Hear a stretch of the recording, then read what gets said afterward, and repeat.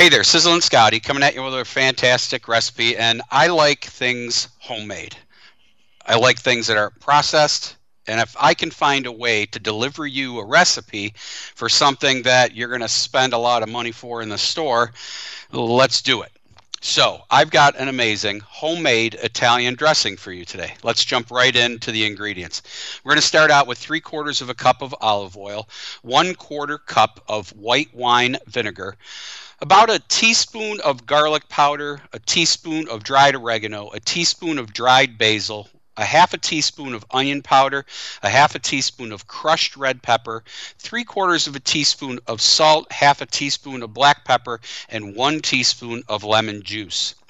Let's put this thing together. So we're going to add all the ingredients to a jar and place the lid on the jar and give it a good aggressive shake.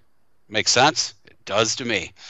Just like with all vinegar-based dressings, you'll need to shake it up again to eliminate the separation, but this is quick, it's simple, and it's going to allow you to manipulate the ingredients and flavors to suit your taste.